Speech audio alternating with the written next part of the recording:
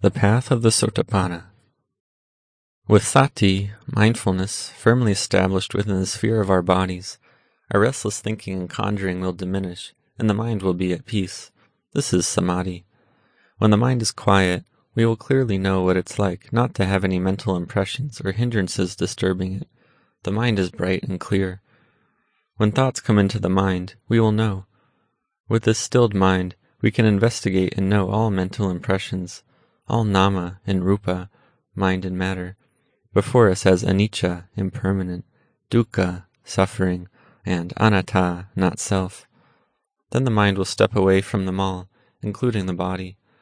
This body is merely a body, not a person, me, mine, or them. This knowledge arises from the one who knows, and it doesn't hold to anything as mine.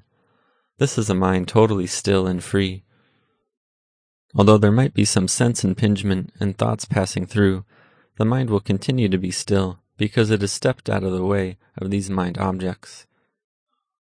When we know how to step away from them, then we will truly understand what a quiet mind is like and what a disturbed mind is like.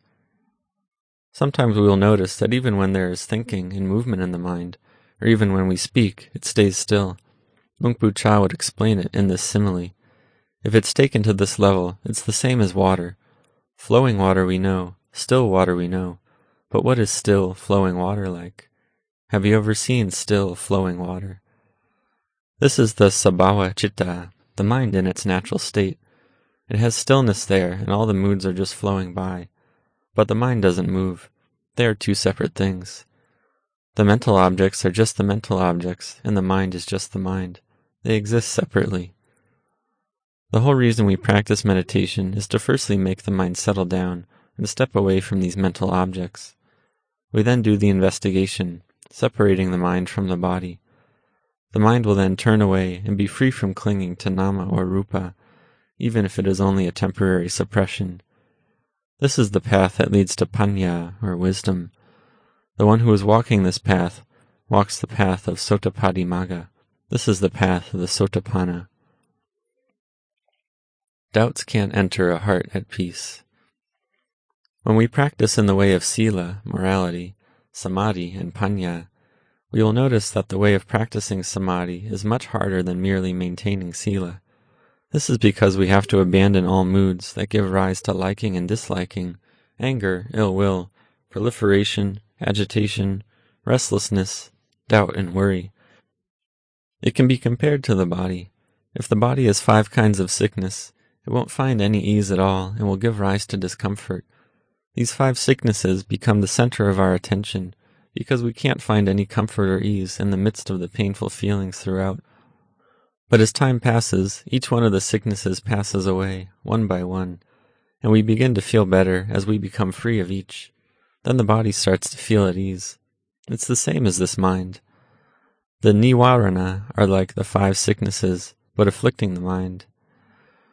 Whenever one of these hindrances comes upon us, it stops us from experiencing peace and drives us into all sorts of liking and disliking, drowsiness, restlessness, or doubting. Then all we feel is unrest and agitation that leads to doubts about the way of practice. Sometimes Luang Pu Cha would talk about these doubts and worries in his Dhamma talks. He would teach that these doubts come for us to investigate, to watch them arise, stay for a while, and pass away. There is no real abiding self, being, me or us, in them. In the course of practice, doubt will arise in many different disguises. The question may arise that, if I don't have any doubts at all, how am I going to be absolutely certain that I'm following the correct mode of practice? Then we start doubting about our doubts. They will wear on us, grinding us down until we start believing and taking these doubts on. Soon we don't know the way to find any peace at all, and the mind falls further into this darkness of confusion. The way to cross over this flood of doubts is to firmly keep the parikamma, preparatory meditation object, within the heart at all times, like using putto. A heart infused with putto will always be at peace, or we may even keep with a recollection of death constantly. When the mind is calm, desire, anger, delusion, doubts and restlessness aren't anywhere to be found. There is only silence. Then we will know that keeping our parikamma always in mind is the correct and direct path of practice. If we keep our meditation subject firmly within our mind at all times, when we have the opportunity to meditate, the mind will gather easily. We will feel a tranquility that we have never experienced before because of this sustained samadhi. Our minds will have radiance and peace within. A mind that is in this state of quietude will have continuous sati stemming from it. When we investigate the sankharas, particularly rupa sankharas, this bodily form, or any other external forms in the physical world, we will see that the elements that make up this body exist just as they are. The body is just elements here, in their natural state, living according to nature. It is only the mind that conjures up and builds these forms to be something. For instance, we can build up some material object and give it a label, but in reality it is only the four elements that have temporarily come together. They never came up to proclaim that, I am earth, I am fire, I am air, and I am water, or even to say that, I am attractive or unattractive. These concepts are only within our minds. When our eyes, ears, and so forth come in contact with sensory objects, it gives rise to these assorted feelings. When we investigate with panya, we will understand this mental act of labeling and how we impose reality on the outside world. This reality we experience is only conventions we as humans have conjured up. We have built up and created so many of them down to their finest details of various sorts. But when we throw all of these conventions out and see the underlying reality, we will see that they are just anicca, not stable or lasting, dukkha and anatta, with no true entity behind them. When we contemplate in this way, we call this giving rise to panya, and it arises right here within our hearts. All of this comes from a practice of bhavana, or mental development, from a quiet and peaceful heart. We should work to maintain this solace every day. This is the food and sustenance for the heart. We have enough sustenance to maintain the body already. We have enough of the four requisites to support the needs of this body. We have medicine to cure sicknesses and to prevent various sorts of diseases, and to relieve the ones that are already present. The four requisites are something quite important, because they are what the body needs. If the body lacks any of the four requisites, it makes life very difficult. We have a hall to practice bhavana, sit meditation, and to develop merit. Suppose we didn't have this hall. If it was raining, or if the sun was beating down, our bodies would experience painful feelings. And now that we have the four requisites for the body, we have to find a refuge for the heart. Refuge for the heart. On some occasions, Luang Pu Cha would ask the monks, do you know where the practice really lies or not? Do you know the real place of refuge for the heart already or not? Some monks would reply that they knew how to make their hearts calm and how to use samadhi to temporarily suppress mental impressions and moods, but they still didn't know how to let go and be completely free of these impressions and moods. We have to really practice and develop our heart. We have to firmly establish an inner refuge within ourselves. This isn't something beyond the scope of what humans can do. We have already put forth a lot of effort, patience and endurance in our various work and duties. Now we have to do the same with our bhavana, to sustain and succeed in this task we have put before ourselves. We have to endure many ups and downs, traveling on the path of bhavana, to develop enough sati to supervise and control our mental fluctuations. Even if we only progress a little, this is still the path of Arya Magga Jnana, the noble way for our hearts to destroy its main enemy, namely dukkha. I ask everyone to press forward in this way of practice. Practicing for release, nibbana. When we have an eye that is functional, a visual object in light, the sense of sight will arise. The visual object contacts the sense space and sends the impression straight to the heart. Similarly, hearing, smelling, tasting, touching, and mental cognition arise, differing only in the sense organ and their corresponding object being sensed. If this sense impression comes about at the eye, it is called Jaku Viññāna. For the ear, it is Sota Viññāna. The nose, Ghana Viññāna. The tongue, Jiva Viññāna. The body, Kaya Viññāna. And the mind, Mano Viññāna.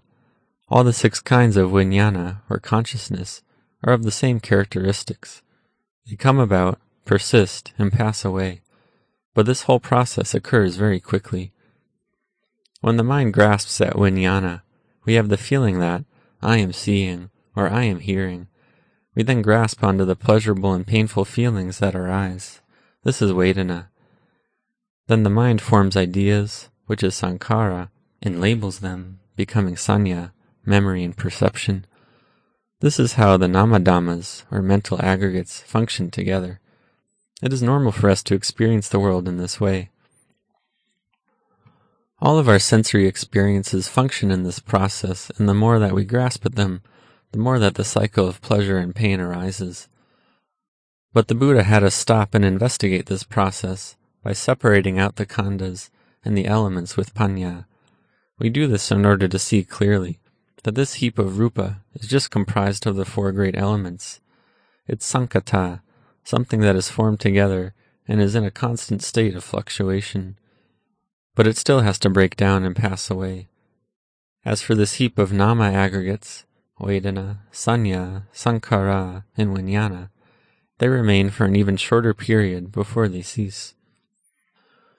We must arouse panya in the heart so that it won't go chasing after and carrying around all the things we experience as mine. It will temporarily leave all the mental impressions alone and not get involved in them. This gives rise to emptiness of self, and just this is nibbana, a fire extinguished and now cool. This is cessation, the abandonment of the longing and desire for all mental states, non-clinging. But if we yearn for nibbana and are continually expecting it, then we will never realize nibbana. Luang Pu Cha would always emphasize that we have to let everything go. The most important thing is to practice towards letting go. Although we may not let go of all rupa and nama 100%, because this is the level of the arahant, at least we will have some understanding and insight into the phenomena of rupa and nama. Depending on the level of our investigation, to a certain extent, we can let go in the way we perceive the world. Our suffering will diminish because we are seeing in accordance with the Satcha Dhamma. So why doesn't this wisdom come about regularly?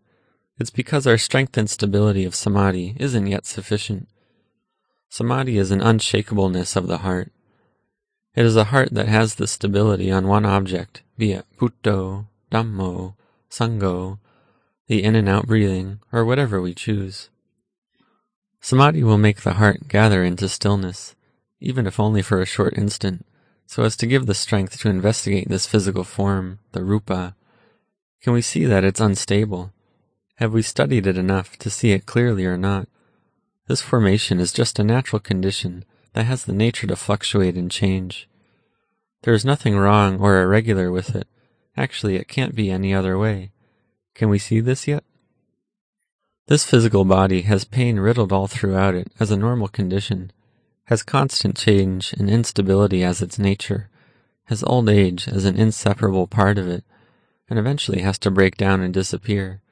It's just like this. We are born into this human realm and have a form again. It has to follow this process. Born like this in every realm, in every life, it has to be like this. And it's not just like this for humans. Devata, celestial beings, have sankharas as well. They have rupa sankhara, but it's called opapattika, that is spontaneously born in a fine material form. Still, their bodies have to break apart the same as ours. They can't just remain for time immemorial, because they are also sankhara dhatu, the conditioned element. But there is also another side of this called asankhata dhatu, the unconditioned element.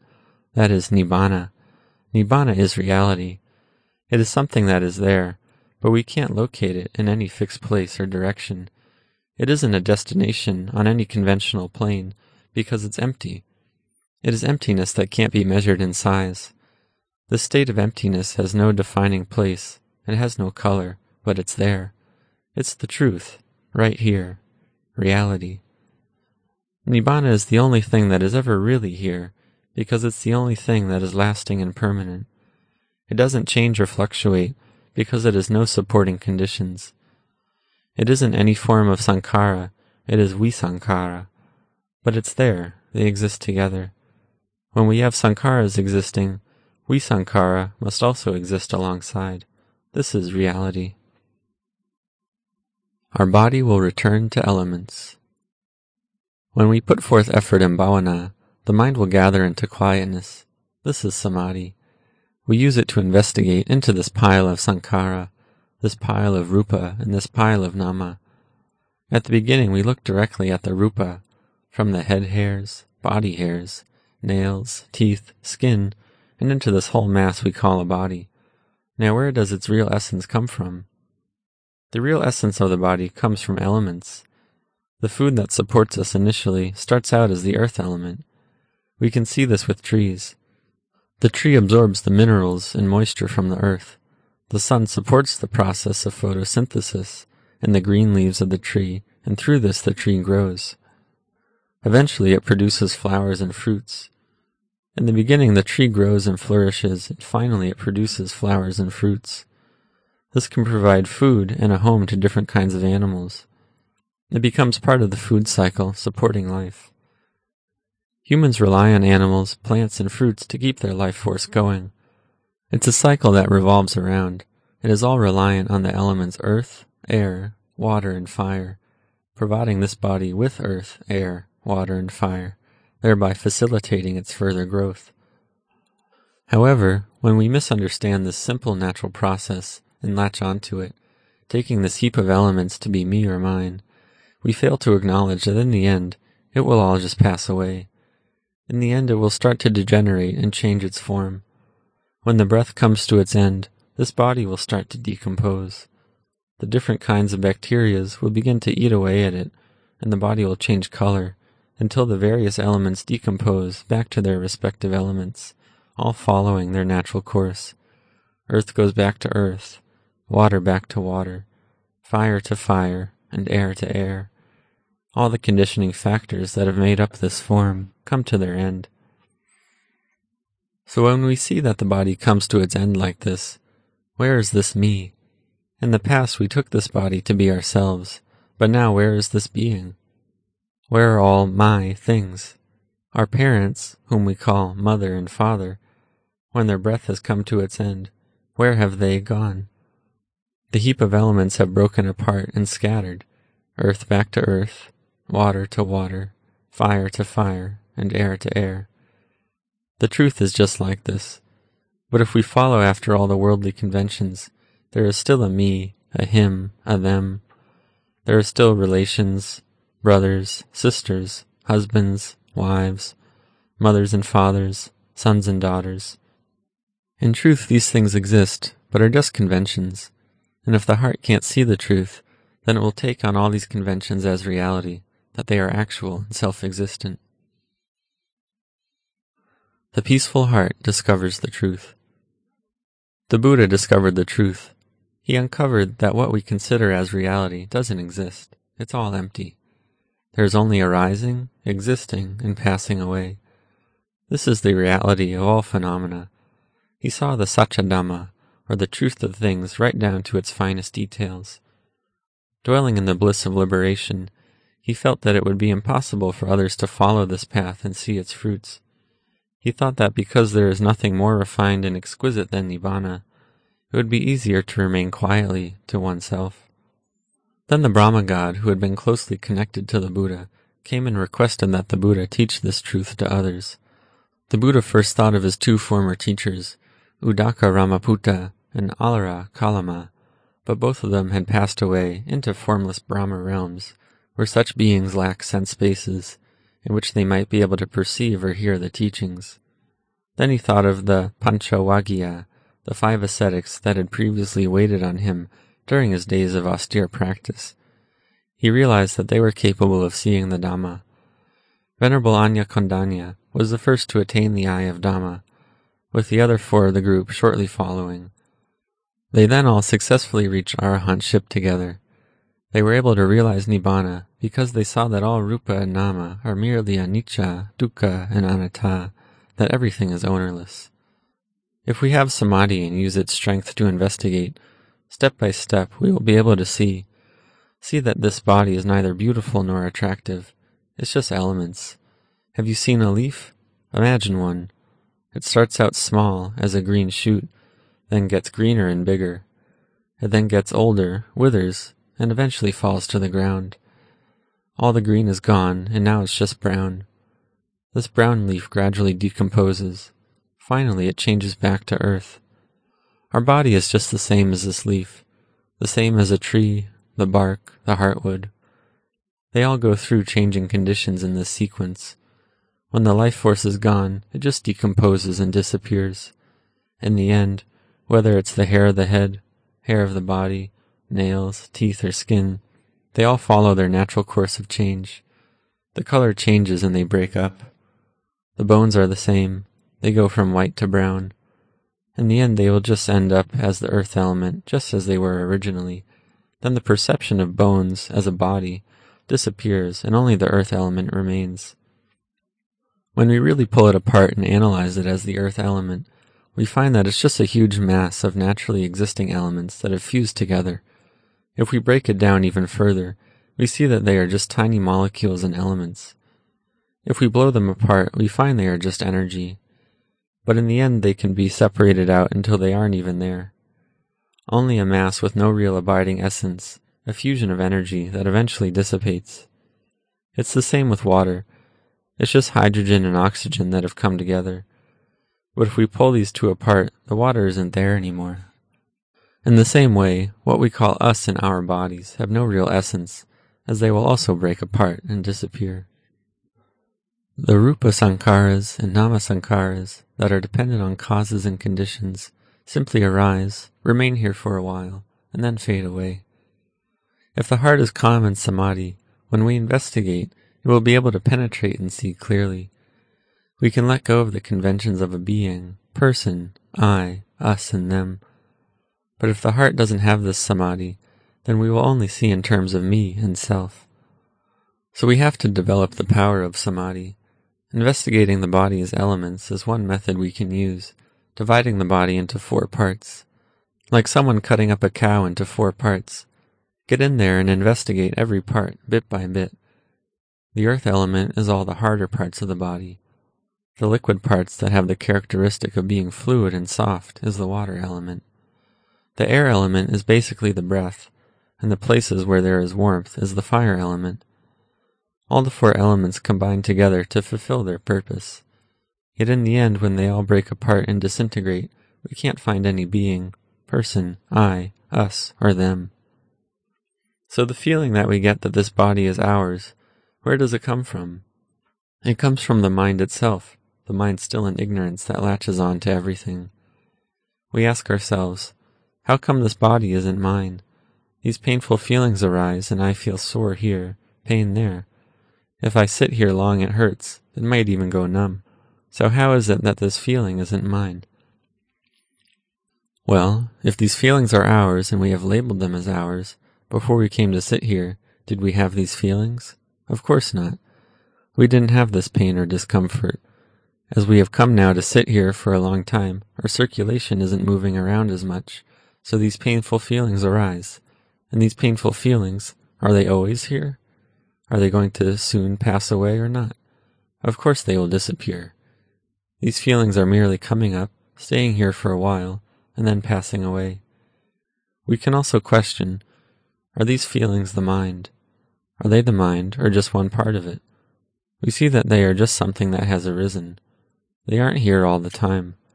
The mind remains, but Vedana has arisen, will be here for a while, and then disappear. This is the nature of the Vedana Khandha. Still, our minds attach to these feelings and drag along all the suffering with it. We don't yet have enough strength. Our sati is weak. So we have to get in and practice. We have to get to the stage where sati and samadhi are firm. We have to sit meditation and do the practice until our hearts are calm, until they are still. Then we can move into investigation. Sometimes the heart is calm, sometimes it's not, but this is just normal. We have to keep pushing forward with patience, putting forth effort to develop our meditation. Gradually seeing the Dhamma. At the very least, we have to keep sila, make merit, develop wholesome qualities, and always keep in mind that this opportunity we now have as a human is so precious and rare. We already came to this life with a lot of merit because we have this form, the form of a human. This human form is the perfect vehicle for developing meditation, capable of knowing and seeing the Dhamma. If we have really seen the Dhamma, that is, we have seen anicca, dukkha, and anatta clearly, then we see nibbana. We see emptiness and know that it really exists. In the past we took this form to be ourselves, that this is atta or self. But when we see the body as anatta, see that it's all anicca, dukkha, anatta, we will experience emptiness. We will realize that everything in the world is in essence empty. There are no real permanent entities, only parts that have come together and have arisen dependent on conditions, anatta. The entire universe is totally empty. Its whole substance is emptiness. If our contemplation brings us to the point where we have insight into this emptiness, this shows that on one level we understand the true nature of existence. Although sometimes there will be happiness and suffering present, our sati will be right there with it. Lady Visakha experienced this state, that is, of Sotapanna, as well, and understood that this was the nature of all phenomena, but didn't know it in its entirety. There was still upadana there. There was still some upadana towards rupa, still some towards nama that remained, but the grosser kilesas had been abandoned. Anger, delusion, and forms of liking and greed at the grosser levels had been diminished decisively, but the more refined kilesa hadn't been completely abandoned. There was still some there. We must continue with the practice, constantly investigating anicca, dukkha, anatta anew, until we can abandon these kilesas completely. Again, we have to strive to develop our samadhi and investigation of anicca, dukkha, and anatta to the final level so as to abandon the most refined kilesas once and for all. At this point, birth and becoming will be extinguished. Once the grosser kilesas have been abandoned, with the ending of this life, there is no chance of being reborn into the lower realms, the disastrous states of the hell or animal realms. We won't fall. We can only be reborn into human or heavenly realms. This is the state where the grosser kilesas have been abandoned, but there is still some upadana. We have to keep probing. Sometimes there will be elation, other times depression. Simply take a look at it. It's normal for this to occur. When we have been born as humans and have come in contact with the Buddha Sasana, we are fortunate enough to have the teachings on the way that leads us out of this cycle of birth and death. We can follow this path of Dhamma that won't lead us further into the cycle of birth and death, but will lead us instead to Nibbana. We have to develop goodness, dana or generosity, sila, samadhi, and panya constantly until we know the Dhamma, see the Dhamma, and understand the Dhamma completely.